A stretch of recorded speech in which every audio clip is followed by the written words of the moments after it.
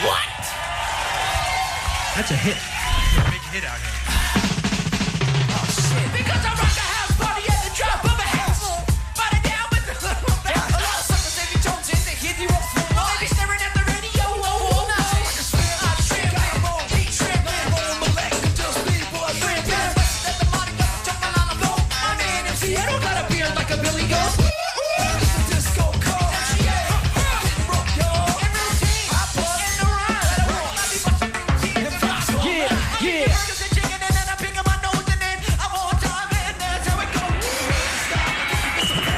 Look out! The lever! Get away from that lever! You blow us all to atoms!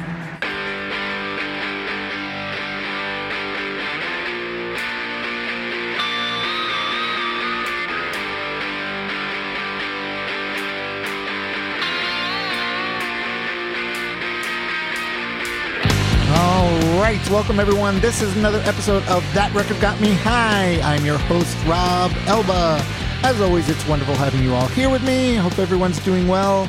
My guest today is an award-winning producer and music supervisor from Portland, Oregon. He first came under our radar. We did our Elliott Smith Either Or episode with our guest, Corey Dubrawa. And my guest happened to do the wonderful Elliott Smith documentary, Heaven Adores You. I'm talking about Kevin Moyer. So he got in touch with me. He said, hey, I love music. I'd love to come on and talk about a record. So, of course, I said, sure. So he's here now. His latest project that he's working on is the Red Cross story, Born Innocent, which I'm really excited about. We talked about that a little. But he came to talk some Beastie Boys, Paul's Boutique. And it was awesome. And we're going to get right to it. So here's me and my guest, Kevin Moyer. So are you Portland? Is Portland sort of like your where you've been mostly? Portland? Yeah. Born and raised Portland. So that's why the Elliott Smith connection for the documentary. Yeah. Elliott. We went to the same high school. We ran in the same circle of friends. He was older than me. Okay, nice. I've released some of his music. We did the film about him. Right. But yeah, I mean, Portland's very artist, food, music centric, and not very big. So if you're in any of those scenes, there's always crossover. So where did Red Cross come in? Like, how did you come into the Red Cross? I produce, but I also do music supervision. I've always kind of just been like this music kind of, I like everything kind of, everything good, I like to think, but kind of all over the board. But I do, and that's kind of playing into this album, I think, the Beastie Boys album that we're going to talk about, because I think that kind of opened me up to all the different genres. But like back when I was 15, when this album came out, I was more into like punk, Ramones, the Big Boys, stuff like that. And the Beastie Boys, I mean, most people only knew them from their first album when they were bratty, frat rock, white boys, kind of a joke a little bit. But they had started as a punk band. That's just what we gotta be. Can you see the mercy? Can you feel the B-A-S-T-I, with rules of democracy in a state of emergency now. Which is kind of how they were on my radar. And so they kind of started doing, the whole License to Ill album with Rick Rubin, and they kind of started doing this rap thing. And that kind of, and touring with Run DMC and Madonna, and that opened my mind to, I got the Run DMC tape and, the Fat Boys tape, like I was 15, but it's kind of expanding my mind. And then this album came out and it was all like 70s samples and pop culture references and crazy. So I think 15, 16, I just kind of, my brain went a million different directions. It wasn't just punk, it was hip hop, it was, the Rolling Stones, I got just kind of everything. And somewhere along those lines, and there was hair metal in there, like all the stuff. All the stuff. But Red Cross was in there later, not when I was 15, like when I was in college-ish, which was in the late 80s, 90s. I heard the other day that she went and gone away. She was always sort of out of step. Red Cross kind of jumped on my radar, and I always really thought, and they were kind of the band, Red Cross is the band that, your favorite bands, it's their favorite band, like Nirvana, a whole bunch of name some iconic bands, and they all were into Red Cross. And I always thought that Red Cross should be more well known, especially with the people who point at them and say, hey, they should be more well known. Oh yeah. So they were working on a Red Cross album. Andrew, the director, and then like 5-6 years ago, I reached out. I was like, hey man, when you get to the point I want to help you with this, I love those guys and I want to help get their music out there more and tell their story. And 5-6 years later, I mean, films take a long time, especially when they're independent and being done by just a couple people. But so yeah, he's awesome director, and he let me come aboard and help out, and we're still kind of finishing that up now. Oh, nice. That was a long answer to answer Red Cross. Sorry, That's fine. I went all the way back to age 15. No, that's good because we're gonna, obviously that's what we're gonna talk about. Beastie Boys, Paul's Boutique. All right, so right from the start, you kind of answered my first question because I was wondering when you came across this, but you kind of, you were into this. I guess this album came at the perfect time for you, right? Because you were just getting into all this different music, and this has got everything in there. There's so many different reference points. Well, I mean, when you're age 15, you're kind of like a blank easel, and that's a blank slate, and that's like when I was kind of just starting I liked music before then, of course, but it's this whole new world. And I don't know if I was getting into a whole bunch of new music until this album, really. I mean, it dropped on my birthday.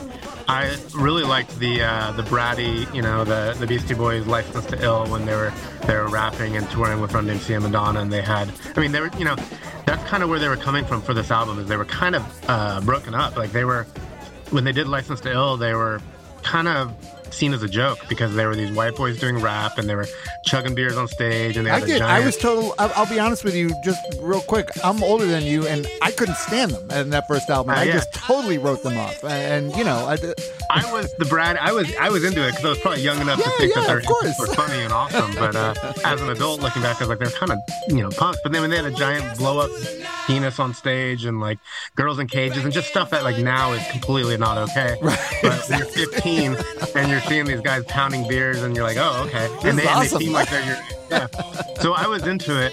But exactly like you're saying, a lot of people were like, these guys are just one-hit wonders, gimmicks, jokes, they're gonna disappear. And they did. They broke up. They had a feud with Def Jam, with the label that released that first album. Right. They weren't getting paid royalties, so they kind of and those were their friends. That was their buddies. They started in a dorm room and right. So they were kind of done. Ad Rock moved to LA and ran into the Dust Brothers, who are the guys that made the beats for this album, and that kind of rekindled them as a band. Right. And so they put out this album, and to kind of move, I think to kind of move away from their first album, although there's still like threads of partying and there's a lot of partying.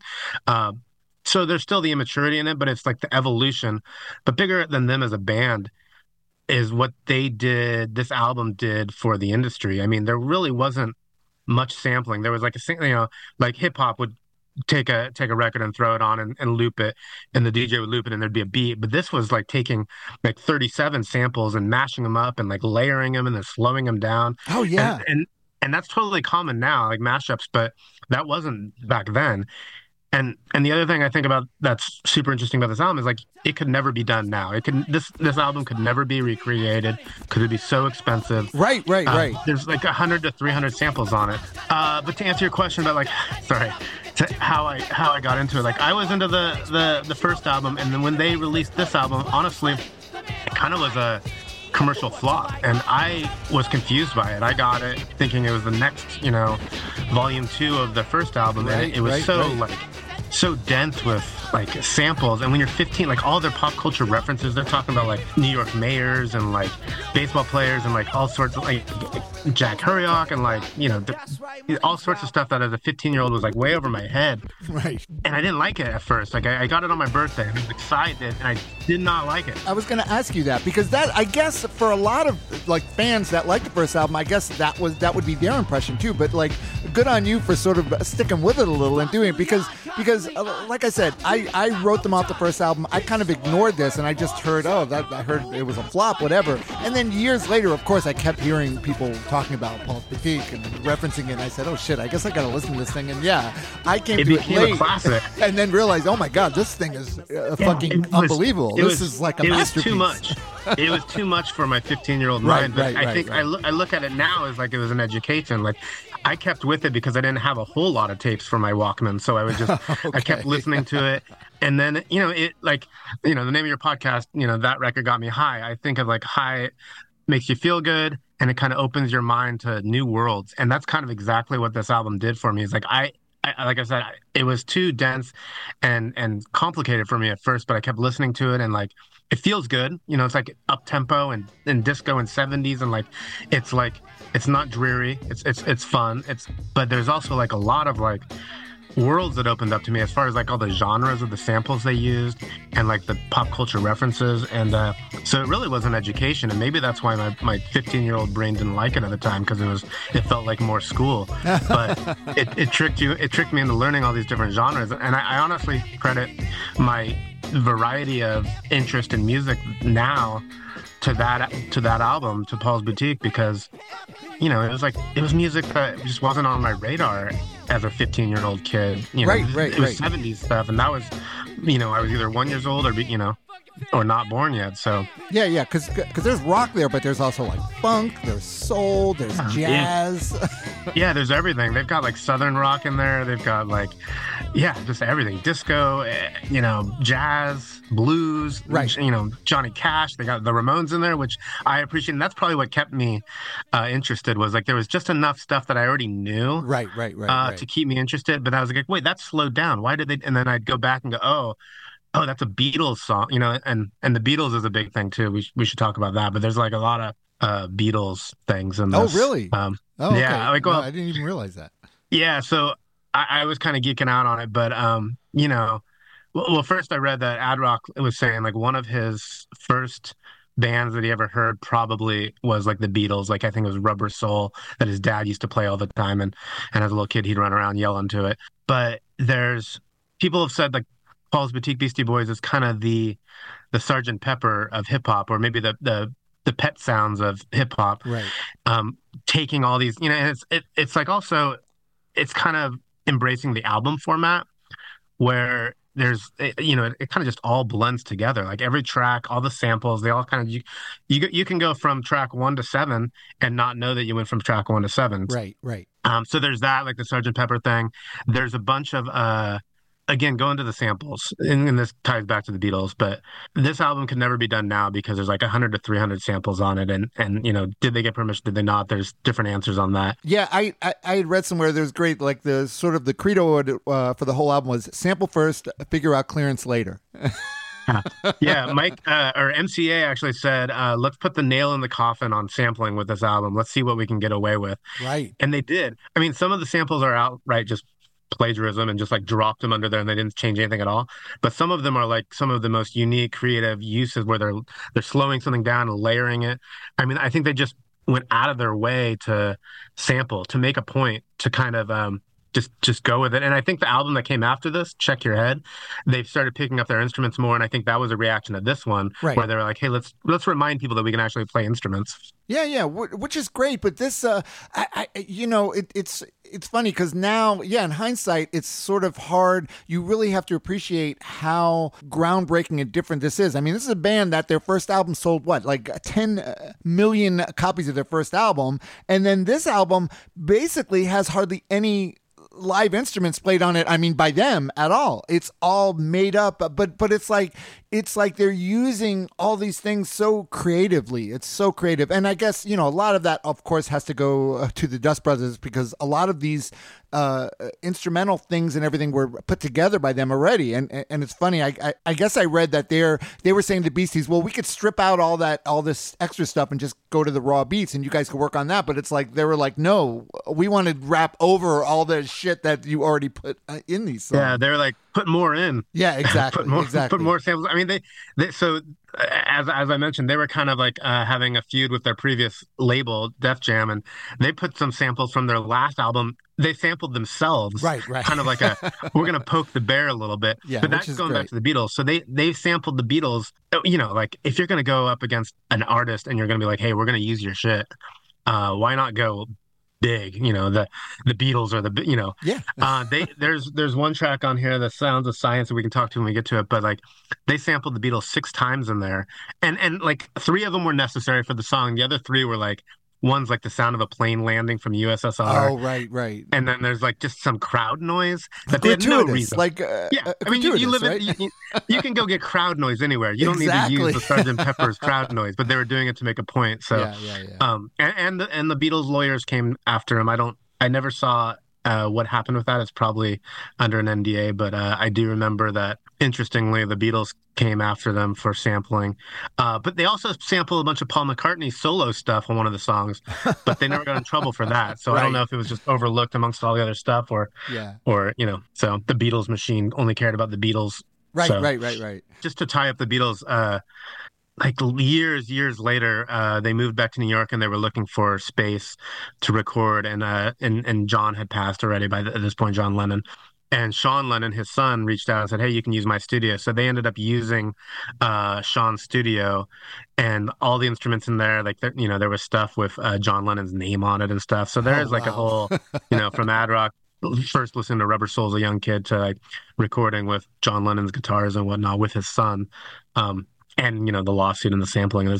And again, like, I think this Paul's Boutique album is like the Sgt. Pepper of hip hop, because you wouldn't listen, you know, like if you separate the Sgt. Pepper songs, they all kind of lead into each other, and that's what this album does, and it's kind of all over the place. So, and you know, the collage cover of Sgt. Pepper, I would say, is pretty apt metaphor for the way they made the music on this. It's like a mosaic of samples and different artists, and it is. And it's so dense. There's so much going on that it's something that you could sort of get inside of and live with for a long time, which is what, I mean, I did, like I said, years ago, I did come to it and I realized how great it was, but just doing it, revisiting it now again, it's just like kind of mind boggling. And let's start listening, because like I said, I mean, we were talking before, I was talking with Kevin. Talk more rock. Yeah. And I said, you know, I got clips just so we could dive into it. Clips, mostly like the beginnings of songs, but obviously I'm going to put more stuff into it. But let's get into the first song, To All the Girls, which is kind of like already you could hear, you could feel a little shift change for them, because it's like a shout out to a woman around the world, but it's a little more respectful, I feel like this is, than something that would have been on their first record. You know what I mean? So let's listen to the opening, a little bit of To All the Girls. The Italian women, to the Upper East Side mobiles, to all the Jamaican girls, to the topless dancers,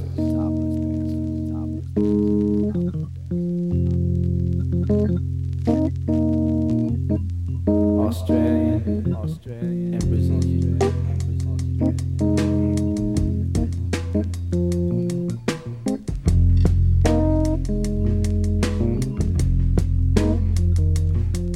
To the Southern Belles.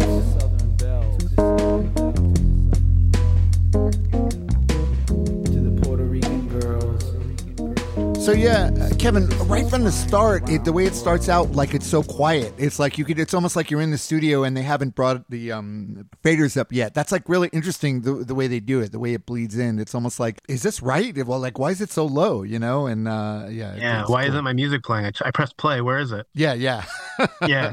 I mean, yeah, that song. I mean, so that's an example of using a sample where they did nothing to it. Like the music behind there is Idris Muhammad's Lauren's Dance, which is a great song. I mean, it's that for like, it's, and I hate when people say that something's a vibe, but if anything is a vibe, it's like that song, and it sets up the whole like feeling for the album, right. And the end of the album ends with this track as well. They go back to this and it fades out, just like you're saying. But it's a good song. I recommend people check it out. But yeah, it's just them talking over an existing music. They And as far as I know, as far as I can tell, they didn't change anything. They're just playing it, Right. other than like fading it in, like you said.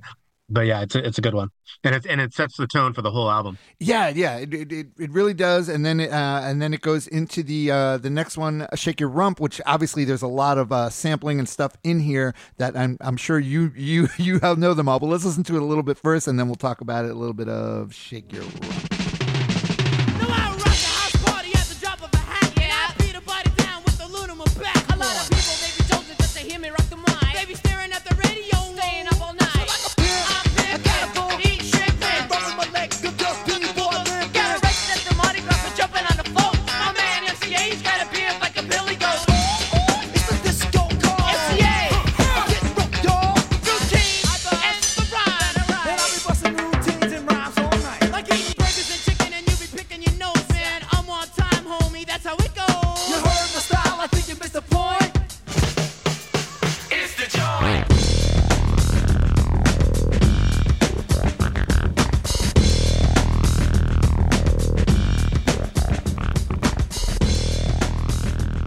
Oh, that bass sound is so nasty. It's like this low oscillating like flatulence or something. Yes. It's from the Royce soundtrack. It's from a song called 6 O'Clock DJs, but they used like for that track they used a whole bunch of songs from the Car Wash soundtrack. Oh, okay. That main beat at the beginning. So I'm gonna geek out and tell you some samples. Do it. I'm gonna recommend that some people check out some songs for each one if I can. But Funky Snakefoot by Alphonse Mouzon was that opening drum roll, right? And then the beat goes into Harvey Scales' Dancing Room Only. I really recommend, if people are into that funk, kind of the whole vibe of this Paul's Boutique album, to check out the Alphonse Mouzon whole album, like Funky Snakefoot, or there's a song called Snowbound. Snowbound, is that what it's called? Snowbound from Mind Transplant. It's another album he has, but those are all great. But the name of that track, Shake Your Rump, came from James Brown and Afrika Bambaataa song called Unity 2, which they sample. This song is like so full of samples. This was one of the ones, like you said, that the Dust Brothers did before they met. Right. They were going to play this as like a song in the club, and they didn't have to worry about clearances because they weren't going to sell it. They were just gonna be a club jam. Right. It was called I think it was called Full Cloud originally, and then like you said, the Beastie Boys came in, loved it, and said, we want to rap over it. And they were like, well, we can take some of the noise and stuff out. And they were like, no, put more in. Yeah. So, but it's such a, you know, it feels so funky, and like coming off of that opening jazz kind of number where it's mellow.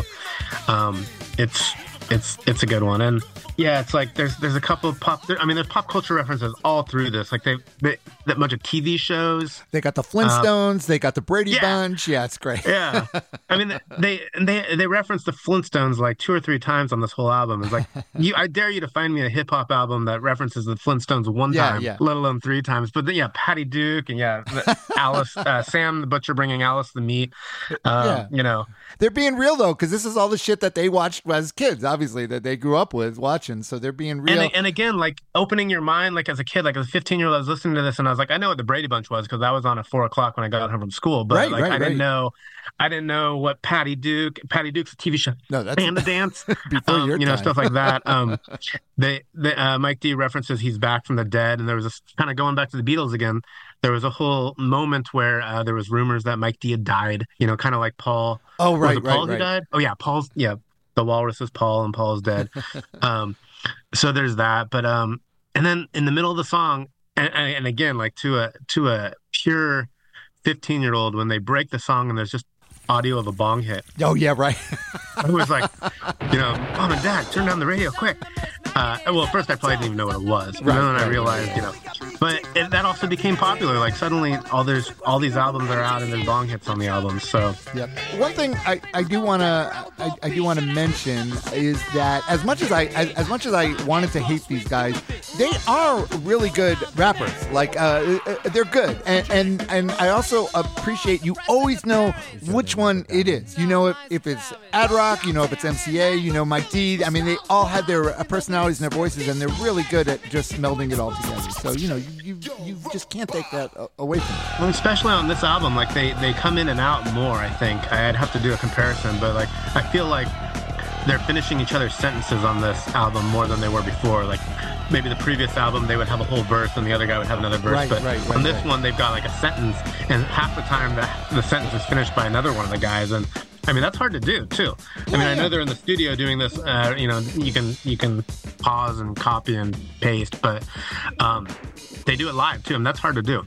Literally finishing each other's sentences. So not only are they good at rapping in the flow, but like having to bounce off each other.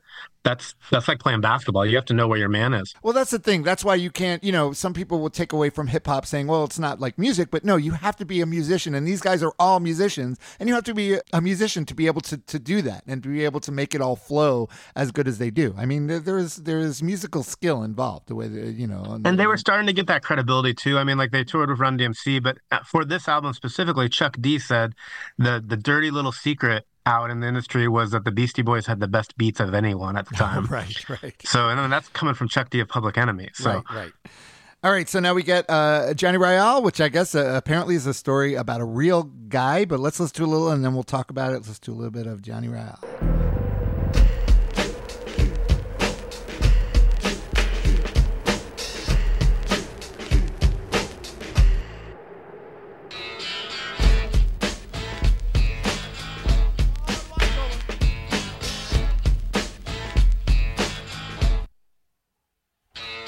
Johnny Ryall, it's a bump on my shoe. I gave him 50 cents to buy some soup. He knows the time. I wear the fresh Gucci watch. He's even more over than my mayor ain't got. Watch the windows on the Bowery at 4:45. 'Cause he ain't gonna work on Main Farm no more. Living on borrowed time and borrowed money. Sleeping in the street, they ain't a damn thing funny. With the hand-me-down food and the hand-me-down clothes. A rockabilly pastor which nobody knows. Makes his home all over the place. He goes to sleep by falling down on his face. Sometimes known as the leader of the homeless. Sometimes drunk. And kids always phoneless. Sleeping on the street in a cardboard box. Better off drinking than smoking the rocks. Johnny Ryall. Johnny Ryall.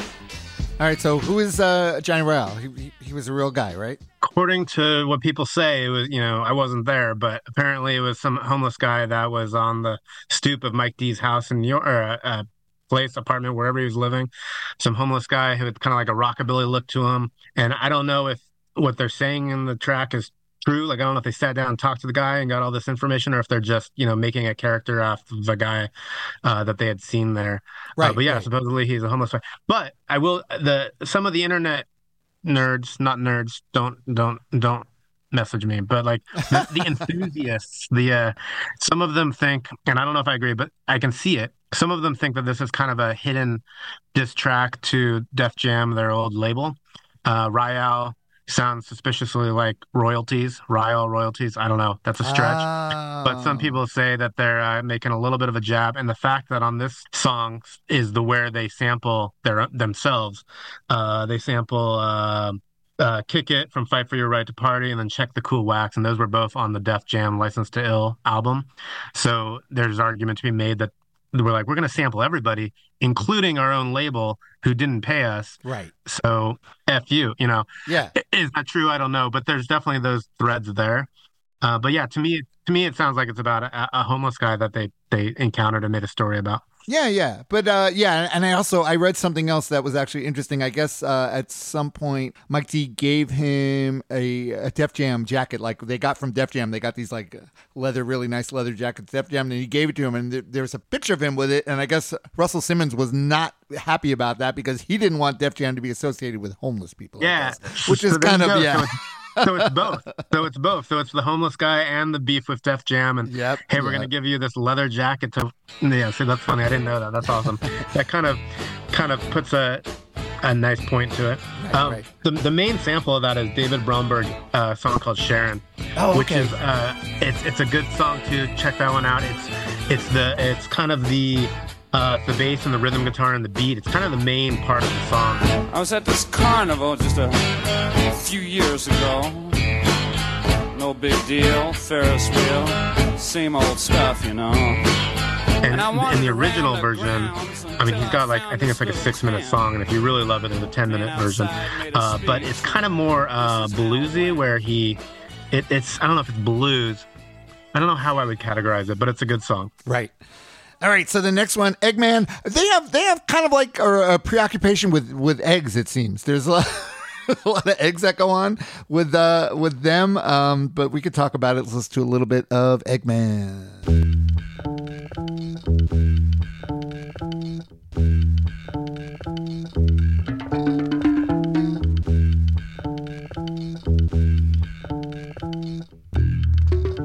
Oh yeah. I looked out the window, seeing his bald head. Ran to the fridge and pulled out an egg. Sculpted on my sculpts, he had no hair. Launched that shot, he was caught out there. Saw the convertible driving by. Loaded up the slingshot, let one fly. He went for his to find, he didn't have one. Put him in check, correct. My egg The gun. egg, a symbol of life. I go on the down to bust out to wife. I pulled out the gem, he thought it was a joke. The trigger, I pulled his face. the yo. Reached in his pocket, took all his cash. Left my man standing with the egg mustache. Suckers, they come a dime a dozen. When I say dozen, you know what I'm talking about, boy. Yeah, that's right. I'm the egg man. Driving around, king of the town. Always got my windows rolled down. From the throne. You know, I'm the egg man. All right, so what's going on here? There's obviously a lot going on here. I mean, again, like as a 15-year-old listening to this, I might have done some egging of houses. So Yeah. again, it's the bratty behavior from the first album, but Right. they're I don't know, they're telling a story. I've read that they were staying at the Mandalorian in LA hotel, and they would go up on the roof and egg people across the street. I did read that too. Yes. So, but I mean, like you said, there's a lot of egg references. It goes back even further than this album. On their early punk album, hardcore punk. I mean, you wouldn't recognize them, but they had a song called "Egg Raid on Mojo," and the lyrics were, "We all dressed in black, snuck up around the back, something attack, the egg on your back." And those are the exact lines that are co-opted and used in this now. So they reference themselves, and yeah, like you said, the egging that didn't start with this album. It didn't start on the Mandalorian hotel roof. Apparently, they have been big egging fans for years. Which isn't cool. If any children listening, that's not cool. No one wants to have a fucking egg thrown on them if they're walking the streets in New York. But Yeah, exactly. You're waiting for a comedy club. You're standing in line. You're all dressed up. You're on a date. You're ready to go in, and you get egg. that's not cool. All right, but great. So what's that music in the beginning? What is that? What is that from? So this one's kind of interesting. There's the bass line from Superfly, Curtis Mayfield, which probably everybody knows. But there's also the main beat throughout is from Sport by Lightning Rod from the album Hustlers Convention. I recommend that one. But Dance to the Music from Sly and the Family Stone, Tower of Power's in there. All of those great funk bands. But the samples I want to point out are movies. They've got Jaws, the Jaws score. Right. Layered and mixed with Psycho when he's going in the shower. Yep. So they've got those. Not only did they sample them, but they've merged them on top of each other to make this creepy, like, I don't know, climax, I guess, or to the point of the song. And then they jump to another couple movies. There's a scream in there, and it's either like Drew Barrymore from E.T. or Newt from Aliens. And then they use a little bit of Cape Fear in there too. So, oh wow, they weren't just sampling artists; they were sampling giant movie studios. Yeah, and also I should point out, they're sampling, not sampling, but borrowing lyrics because there's a Public Enemy. There's some Public Enemy here because when he says, "When I pull out the station, you're going to get yours," that's from "You're Going to Get Yours," Public Enemy, and also "Now They Got Me in a Cell, But I Don't Care" is "Bring the Noise." So like, absolutely, they're just and they name check. A lot of their inner gang. The Ricky Powell's mentioned on here. Eric Hayes is actually, you know what? It's perfect you brought that up because on this track alone, they say something about the eggs being runny. And then if you listen closely, and so this is perfect example because Miles Davis said this is an album that you can listen to over and over. The Miles Davis said this. He's like, I can never stop listening to this because there's so many things you can find something 30 years later. And here's a perfect example. When Ad Rock, I think it is, says the line about the eggs being runny, or somebody says the line about the eggs being runny, in the background you hear him say Ray. And that is a Easter egg, pardon the pun, to Run DMC's movie Tougher Than Leather, which revolves around a murder of their friend Runny Ray. So the runny egg, and he yells Ray, Run DMC, who they had just toured with and are friends with, and were on Def Jam. And then there's a guy named Eric Hayes that's mentioned about catching an egg in the song too, and he's a homie that like he was a well-known graffiti artist. He did the font for their next album, Check Your Head. So exactly to your point, not only are they name dropping Public Enemy and people like that, but people that you would not know are in their inner circle. Oh yeah, kind of outing everybody. It's dizzying. It's mind-boggling. And if you're a fan of Easter eggs, this is your jam because if you love eggs, this is the one for you.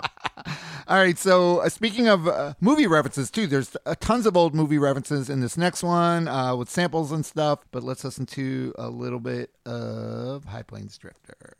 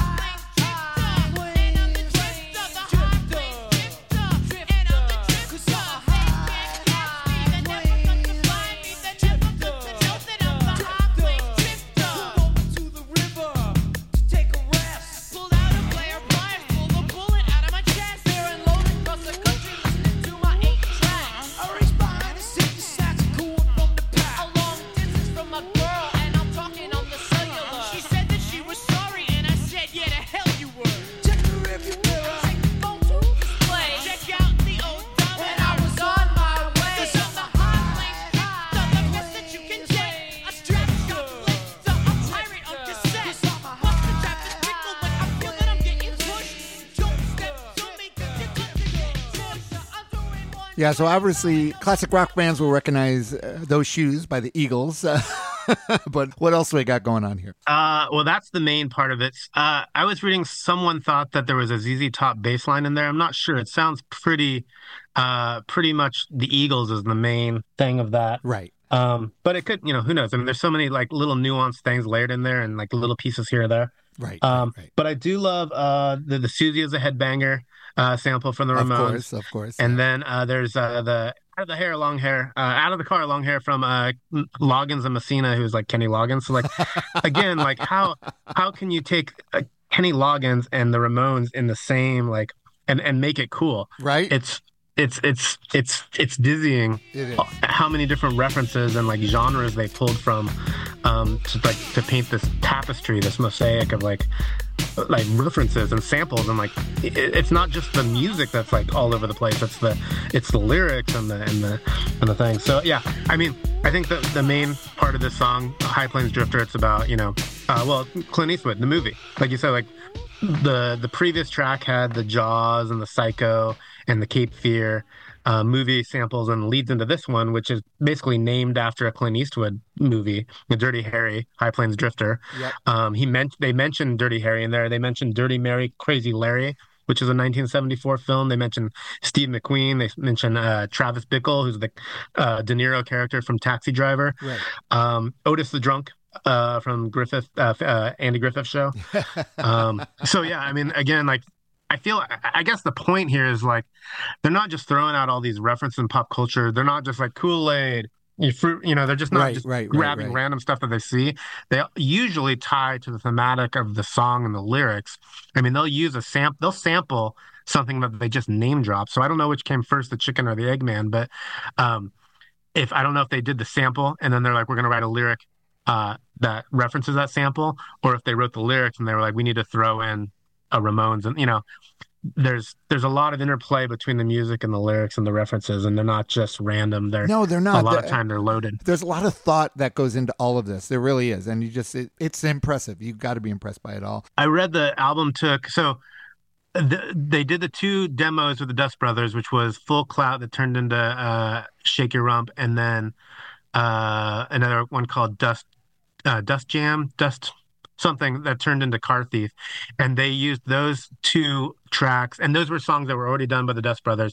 They rapped over, they used them as demos to get their record label deal with Capitol. And so those two songs got them a $3 million 2-album deal. But of that money and of that time, this Paul's Boutique album took like a year and a half and like $1 million to produce. And I don't even know if that $1 million is including if they cleared any samples. So I guess my point was a year of putting this together kind of shows you the thought and the process of the building the beats and the references and everything else. They didn't just kick this out in a couple of weeks or a couple of months. It was like a year and a half of 45-minute album. Right. But yeah, the proof finally the proof's in the pudding, because some other people could have taken all that money and all that time and just put out shit and nothing of any value. But they definitely, with all their, as big a goofballs as they were throwing eggs on people from the Mondrian Hotel, they also are extremely good at picking all these, seemingly disparate things and putting it all together in something that's like unique, and especially at the time, it's like, wow. Yeah. I mean, again, like it's easy to like, oh, it's a mashup album, like that's totally normal now. Like there's Girl Talk and like other bands that, the Grey album where Danger Mouse mixed Jay-Z and the Beatles.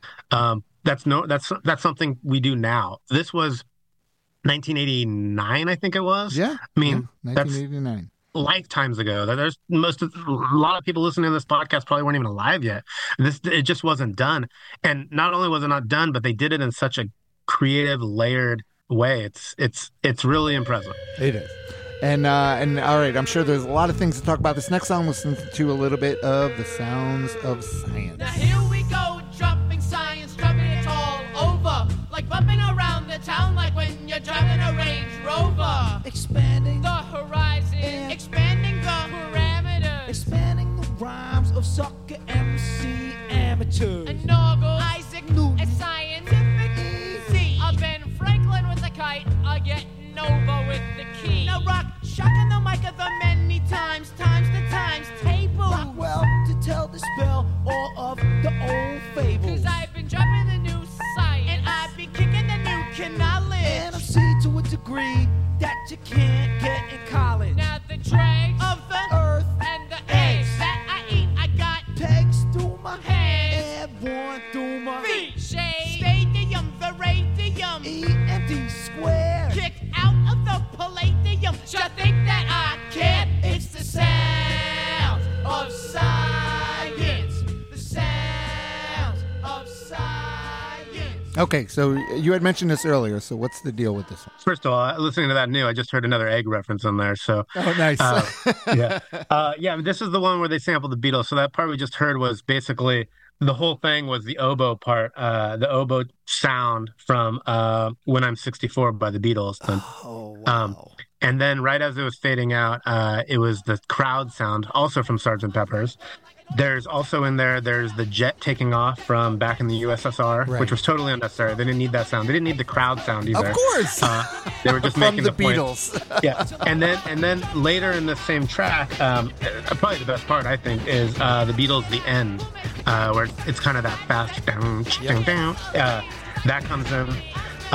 And then the beat over the guitar sample is from Sgt. Pepper's Reprise. So there's 6 Beatles samples in this 1.5 minute track, or however long it is.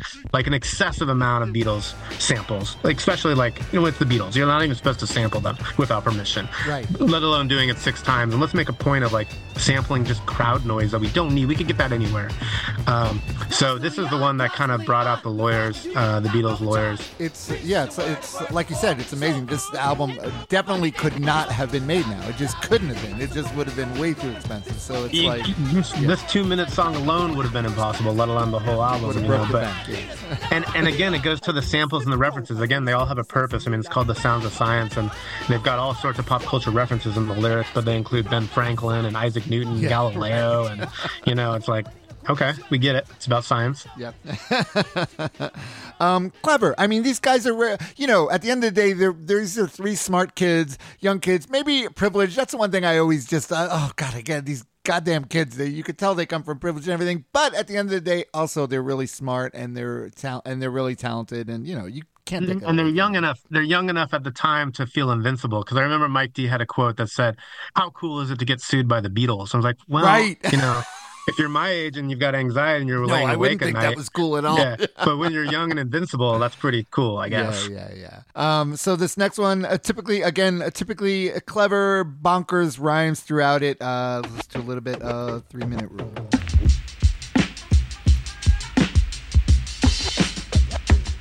I stay up all night. I go to sleep watching Dragnet. Never sleep alone because Jimmy is the magnet. I'm so rope. They call me Mr. Robo when the troubles arise. You know I'm the cool cobra. On them like a score, just like the Yankees. Get over on this country like my main man Spanky. Excuse me, young lady, I don't mean to trouble you. You're looking so fine inside Jiffy and Bubby. I got lucky. I brought home the kitten. Before I got busy, I slipped on the mitten. Can't get better odds because I'm a sure thing. Primary kids, I'm turning and rolling like a ring ding. Jump the turnstile, never pay the toll. Do I diddy? You busted with the pre-roll. Customs jailed me over an herb seed. Don't rat on your boy. Over some rat weed and out of your back door. I'm into another. Your boyfriend doesn't know about me and your mother. Not perfect grammar, always perfect timing. The mic stands for money and the D is for diamonds. So yeah, what's going on here? Well, I love the sound of the ping pong game, first of all. Yeah, that's right. You know, And they were doing that in the studio, right? They were playing. Yeah, ping pong. yeah. And I read that this album was made on marijuana and red wine, so that was probably what was going on there. Somebody was like, "Hey, man, record the ping pong game. Yeah, right. It's gold. It's gold." But yeah, that's layered in there. I mean, it's just like using it's the creativity that I like. It's just using sounds where you find them, like found sounds. I mean, and found sounds in a record store that you've taken from major labels and sampled those as well. But why just use the Beatles when you can use the sound of the ping pong game going on in the background? Yeah. This Sly and the Family Stone, they use that again. The Brave and the Strong from There's a Riot Going On. Well, yeah, wow, wow. Hey, hey. Wow. And then the main drum beat is from Fancy's Feel Good. Both good songs, very funky. Lots of 70s references in this one again. But I think, there's like Starkist tuna commercial. The interesting thing is like, okay, so they're taking a lot of funk stuff and blues stuff and jazz stuff, but they're also layering in like classic rock and stuff. And so like, again, like if you're just a rap kid or if you're interested in their first album, you're getting an education from all this. I mean, they reference Proud Mary Keeps on Turning by Creedence Clearwater Revival, Do Wah Diddy by Manfred Mann. Right. Bob Dylan is referenced all over this. Bob Marley is sampled and it's kind of just everything. It's like nothing was off limits, and somehow it all works together. Yeah. And all right, so this next one, Hey Ladies, this one kind of a throwback to License to Ill, I feel like, but there's some funny stuff to talk about this one too. But let's listen to a little bit of Hey Ladies.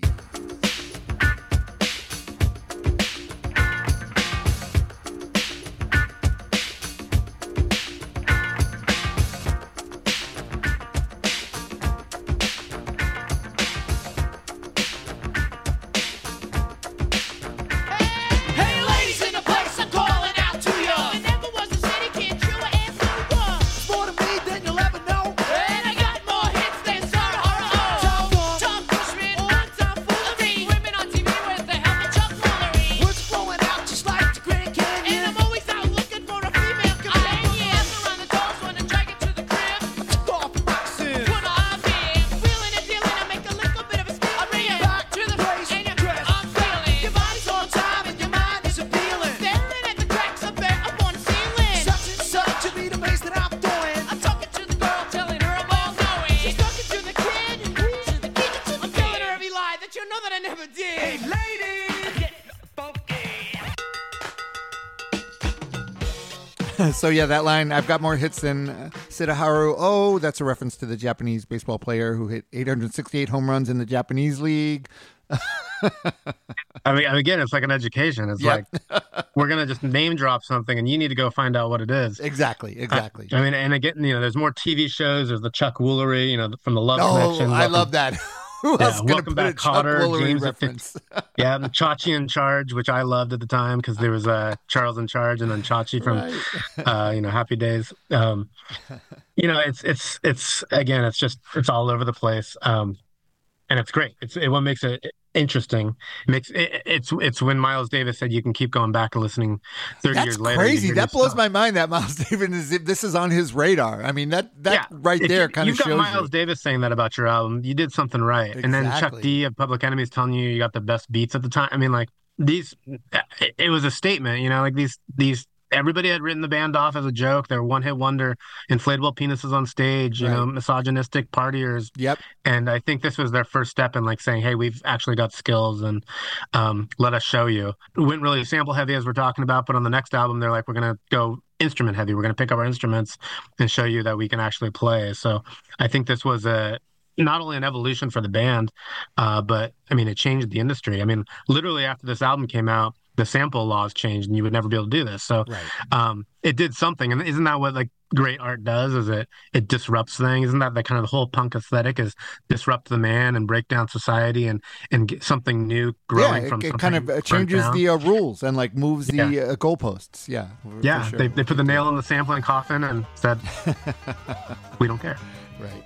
All right, so you flip it over. You got the 5-piece chicken dinner, which I'll play a little underneath, but it's just a little quick instrumental thing that bleeds right into looking down the barrel of a gun. And let's listen to a little bit of looking down the barrel of a gun.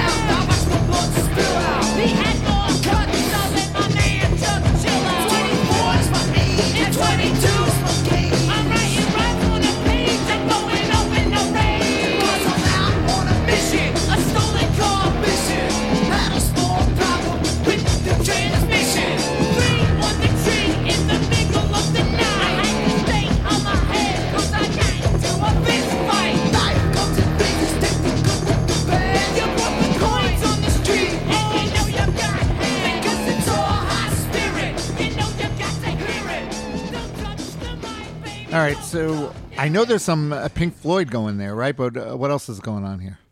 Yeah, there's like a piano chord. Like I that was one of those ones I didn't discover till later. There's like a piano chord from Pink Floyd's time in there, from Dark Side of the Moon, that's kind of just dropped in there subtly. The main beat is Last Bongo in Belgium by the Incredible Bongo Band, which is interesting in that the Incredible Bongo Band has a sample that's the most sampled drum break in the history of music. It's been sampled like 500 times, and it's not this one. Okay. It's a song called Apache, and you've heard it. Like if you Google Incredible Bongo Band Apache, it's like a 3-second, and it's like the epitome of hip hop. You've heard it so many times. Right. But the fact that they went and pulled a different sample, a deep cut, an Incredible Bongo Band deep cut. It kind of goes back to the creativity of it. Like we're going to make a point, and we're going to use the band that's the most sampled band, or the most sampled. But we're not going to sample that sample. We're going to find our own new one and use that. Right. So, and then, again, like they've got Pink Floyd in there. They've got a Canadian gospel band, Ocean. The drum beats from that. There's a drum and guitar chord from Mississippi Queen. It's the cowbell. It's like they're just going to throw everything in there, and it works. And again, the thematic, this is looking down the barrel of a gun. It's kind of like a violent, I guess, or a scary, and they reference Clockwork Orange, they reference Rambo, Die Hard, it's all kind of action movies. So it's, again, It's not just grabbing random stuff. It's all tying to the theme and the story that they're talking about, getting held up and the escape and everything else. Serial Killer Son of Sam is in there. Yep. And it all kind of, like you said, the album as a whole, it really does flow, because you get the next one, which you still have the crime theme going on here. Let's listen to a little bit of Car Thief.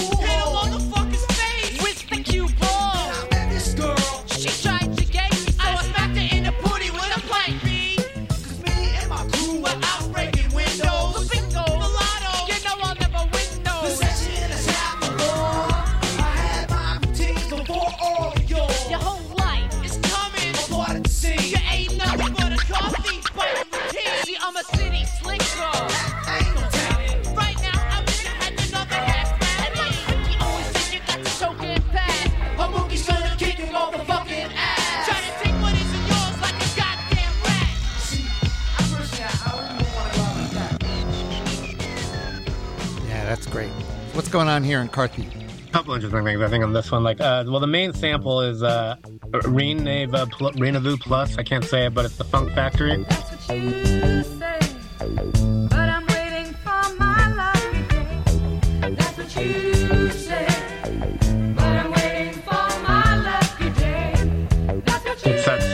It's that spacey, laid-back vibe kind of going through it. Okay. That's a good one. Probably killing the name. It's French, but it's by the Funk Factory, and I recommend that.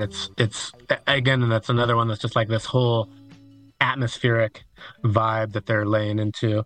That's the main sample. The drum right after Hurdy Gurdy Man is a Donovan Leitch song called Hurdy Gurdy Man, and they reference that in the lyrics. And I think that's interesting because his daughter, Iona Sky, was dating Ad Rock at the time. Actually, I think they were married at the time. Maybe they weren't married yet, but he ended up marrying her for a few years there. So again, the references just to reference it. Right. And then, there's the part where MCA says, I don't buy Chiba, I grow it. And if you listen closely in the background, you hear somebody say, I'm a farmer. That's from the Woodstock soundtrack. It's Max, the guy who owned the Woodstock property. He's welcoming everybody to the Woodstock concert and saying, welcome to my property, I'm a farmer. That's crazy. And so they dropped the I'm a farmer behind the I don't smoke Chiba, I grow it. So, like, little stuff like that keeps it listenable over and over and over again. Yeah, for sure. There's oh my God, so many layers, and you could you could just dive into and that it Hurdy Gurdy live in it. Man sample like extends into the next song. Right. Next one, let's listen to a little bit of the next one is What Comes Around. Override frisky, California female, the 3-inch cherry red, her best on lean out, reach into my mind, for the rhymes I'm seeking. I like a garbage bag full overflowing, please leaking. Rapunzel, let down your hair, so I can climb up and get into your underwear. You're up to beating, test cheating, no business talking, insecure, born in the junkyard with the joke. You're gone wet, look crazy, mess with your head. You fucked around and wound up with the ball skin head. You're all mixed up like Pasta Primavera. Yo, why'd you throw that chair at Geraldo Rivera, man? 'Cause one man's ceiling is another man's floor. Yo, take that money up your ass, you whore. Well, I brought her upstairs onto the roof. I talked to wife and she asked a roof. What goes around comes around. What goes around comes around. What goes around comes around. And what comes around goes around. Chosen bound. Fully down. So much shit going on there. Yeah, I mean, there's that Zeppelin Moby Dick drum sample that starts it off. And Yep. There's Gene Harris and the Three Sounds, Put on a Train.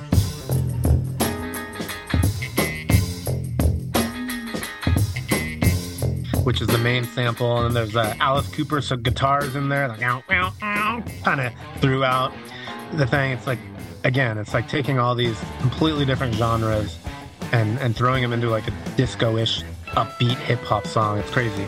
And again, back to all the references, Dolomite. The Ramones are referenced in there with Beat on the Brat. Yep. The Flintstones, how many rappers reference the Flintstones? Doris the Thinkosaurus, right? Lee Press on Nails are referenced in there. Paul Simon album, there's all sorts of, again, like you're hearing these things and you're like, I need to go figure out what the fuck they're talking about. Like, what is this stuff? And it ends up being an education, but a good one. Yeah, it is. And it's just like, at the end of the day, it's so expansive when you think about, some people think of music and music made in a studio to be a certain way. And this is like a totally different thing. But it's still so creative and so musical, taking all these disparate things and sort of putting it together in this, like a mishmash of things that somehow just sort of work and become this cohesive new thing, making something new out of that. And it is, it's so different than what you would normally think, someone that's a regular pop music fan or rock music fan. But at the end of the day, it's like, the proof is in the pudding. And there's that Zeppelin drum beat. Like, there's some more Zeppelin coming up, so I wanted to reference that here. There's that intro drum beat that's Zeppelin, and they used Zeppelin on the first album. They had, I think it was The Ocean. Oh, right. She's Crafty, and then they also did on Rhymin and Stealin, they used a beat that they're using later on this album as well. So again, it's like not only are they tying threads to other artists and genres, but they're also calling back their own stuff too. Right. All right, and this next one thing they haven't really referenced much is the Bible, and now they get a biblical on Shadrach, right? Yep. I think this might be another one referencing the feud with Def Jam, but I'll give you my thoughts on that after. Nice. All right, let's listen to a little bit of Shadrach.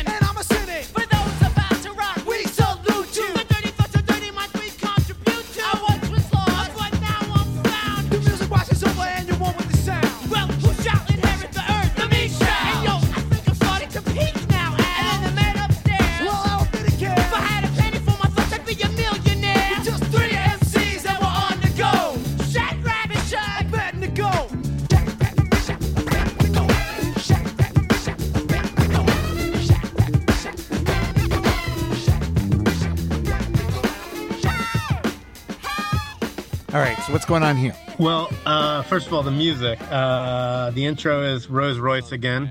They sample that a lot, but this song is Do Your Dance. So the first thing you hear is the intro to the song with the bass drum and the clapping, and then the main part is Sly and the Family Stone's Loose Booty.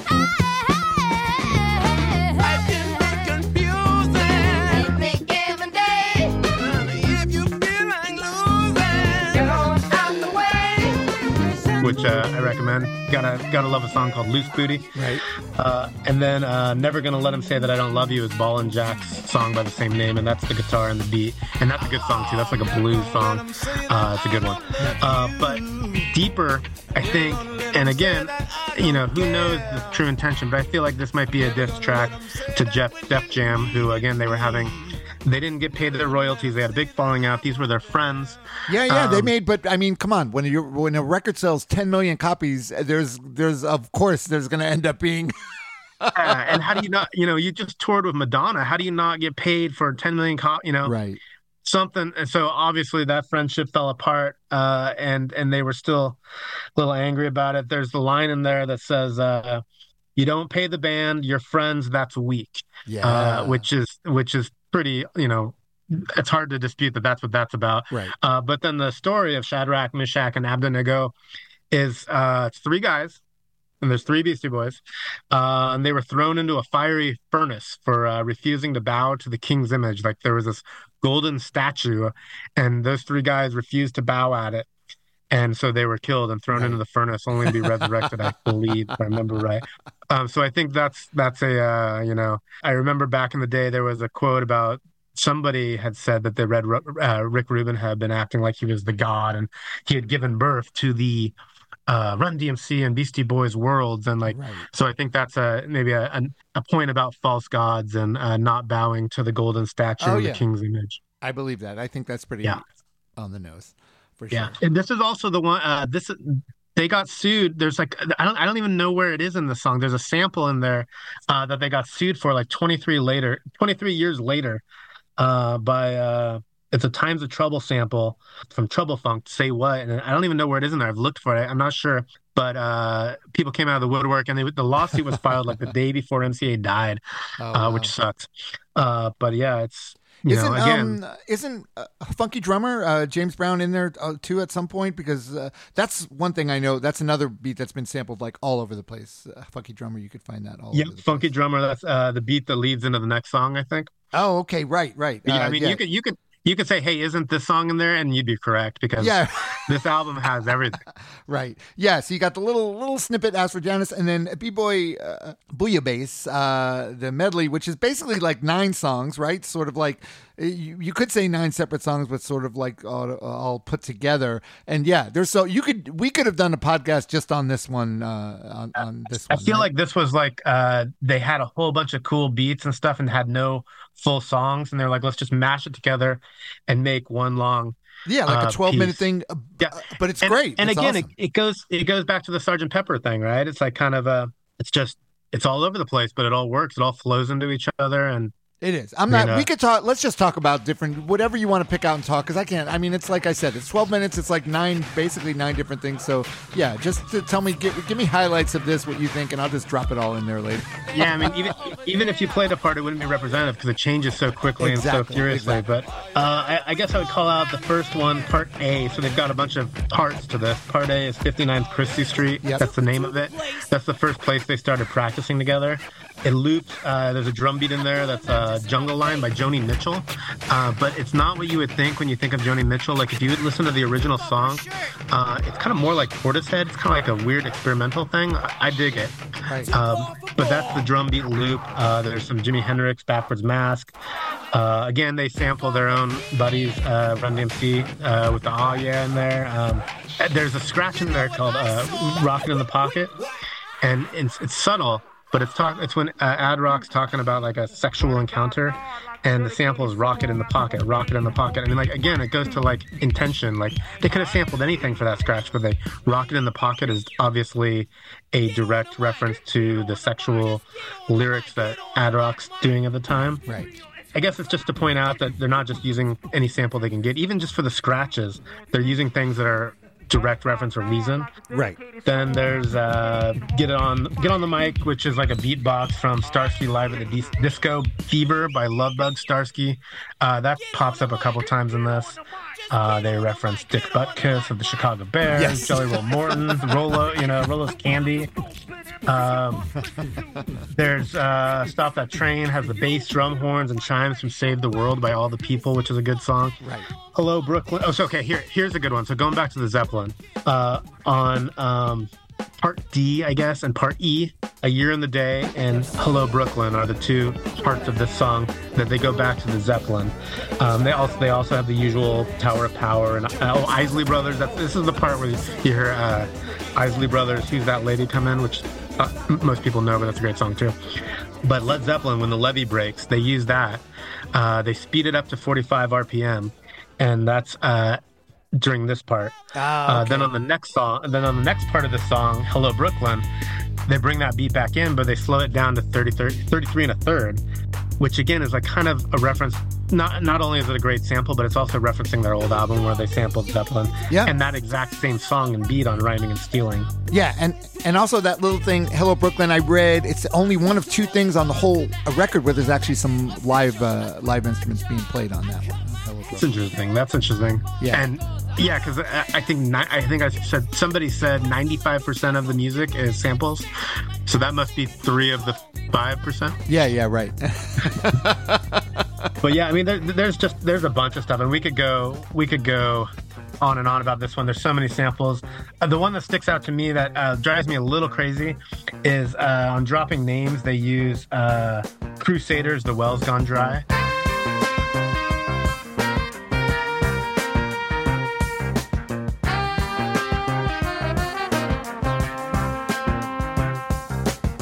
It's a great sample that they use, but to me, like, that song has this horn section, which I can't believe they didn't use. They didn't use the horn section.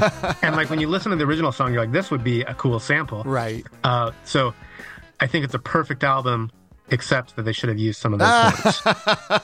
All right, Kevin, strong opinion from Kevin. Yeah.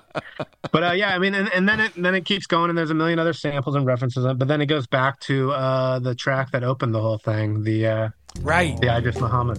Right, which is nice. And yeah, it does kind of, it just goes to show you the intent on putting this all together, and the artistry involved is just like really mind-boggling. The embracing of the whole album as a piece rather than these singles, you know. Yeah. It loops, it goes back. And it's brave. At the end of the day, it was brave of them, because they could have obviously just made their first album Part 2, which is what, a 15-year-old you was probably looking for. But especially when it was so successful too. Yeah, but they didn't do that, and they sort of dove in and they expanded the musical palette, and they sort of changed the trajectory of music, especially hip hop music, going forward from that, which is a big deal. Oh, absolutely. And again, like we said it a couple times, but like it's one of those albums like you can keep going back to like 30 years later. I mean, I just put it on before this call to like listen and refresh myself, and there was new things I was noticing. Like it's layered. It's so layered. Right. There's always something new to find and appreciate. Yep. Yeah, so this was great. This was a great record to go through and to do, and I'm glad you did it. Obviously, there's just so much. There's so much in there, and there's so much to dig into. But it's fun. It's a lot of fun. Yeah, well, thanks for having me. Yeah, it's a good one to talk about. We could talk for another 3 hours about all the, one sample alone. We could go off a deep dive on that song and why it's important. But we don't have time for 300 samples. We do not have time for that. All right, Kevin. So what's going on with Born Innocent, the Red Cross story? Where are we at with that right now? We are finishing that up right now. We screened it down in LA a couple weeks ago for some distributors and friends and family, and the band was there for Q&A. Oh, nice. And we got some interest from that, and we're just shopping it around, trying to get a distributor so that we can get it out into the bigger world for more eyeballs to see it. Same thing. I'm also working on a film with the Willie Nelson family. Same thing there. We're done with that one.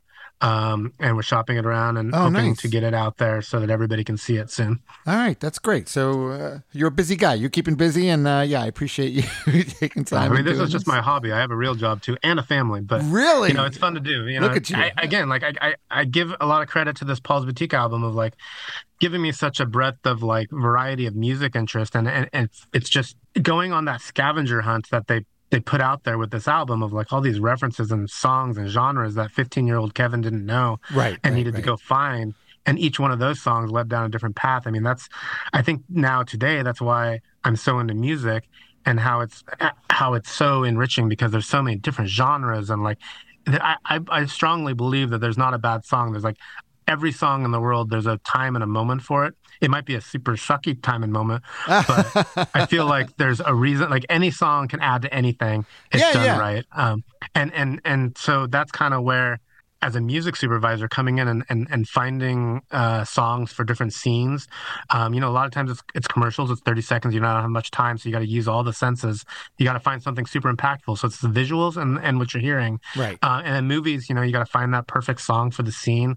And having that encyclopedia knowledge of so many different genres. Like if you only knew one genre of music, you would be, you could only make one kind of film or one kind of feeling through your stories. But luckily, I found this album and it educated me on all these different genres, and it set me off on all these different paths. So I do give a lot of credit to this album that I originally did not like for opening up to me all these different worlds, and now I love it. And I point to it for a lot of inspiration for what I've become. Well, that's a great thing about music. And I always find that with just doing this podcast for like going on 6 years, there's just so much great music out there, and there's so much I've been exposed to. Just people bring in, well, there's got to be, even if it's something I thought I didn't really like that, but it's like there's usually something, especially if someone really loves something, there's usually something about it that makes it special. So, again, going back to there's no bad song, like even the worst song, somebody's gonna like it. Exactly. And as an artist, if you impact one person, I think you've done something special. There you go. And if you guys want to do something special, you could go to patreon.com/TRJMH and you become a patron of the podcast. I would really appreciate it. You could follow me on Instagram and Facebook. It's @ThatRecordGotMeHigh. On X, it's @TRGMH Podcast. You could email me, trgmh33@gmail.com. Unless you have anything bad to say about this, that we got something wrong, just email Kevin directly, I think, for that. You don't need to email. Yes, please. But don't give him the email address. Other than that, don't forget to rate, review, and subscribe. I really appreciate it. All right, Kevin, this was great. Thanks a lot for coming on. Thanks for having me, man. That was great. All right, we'll talk to you soon. I'm Rob Elba. We're out of here. Thank you.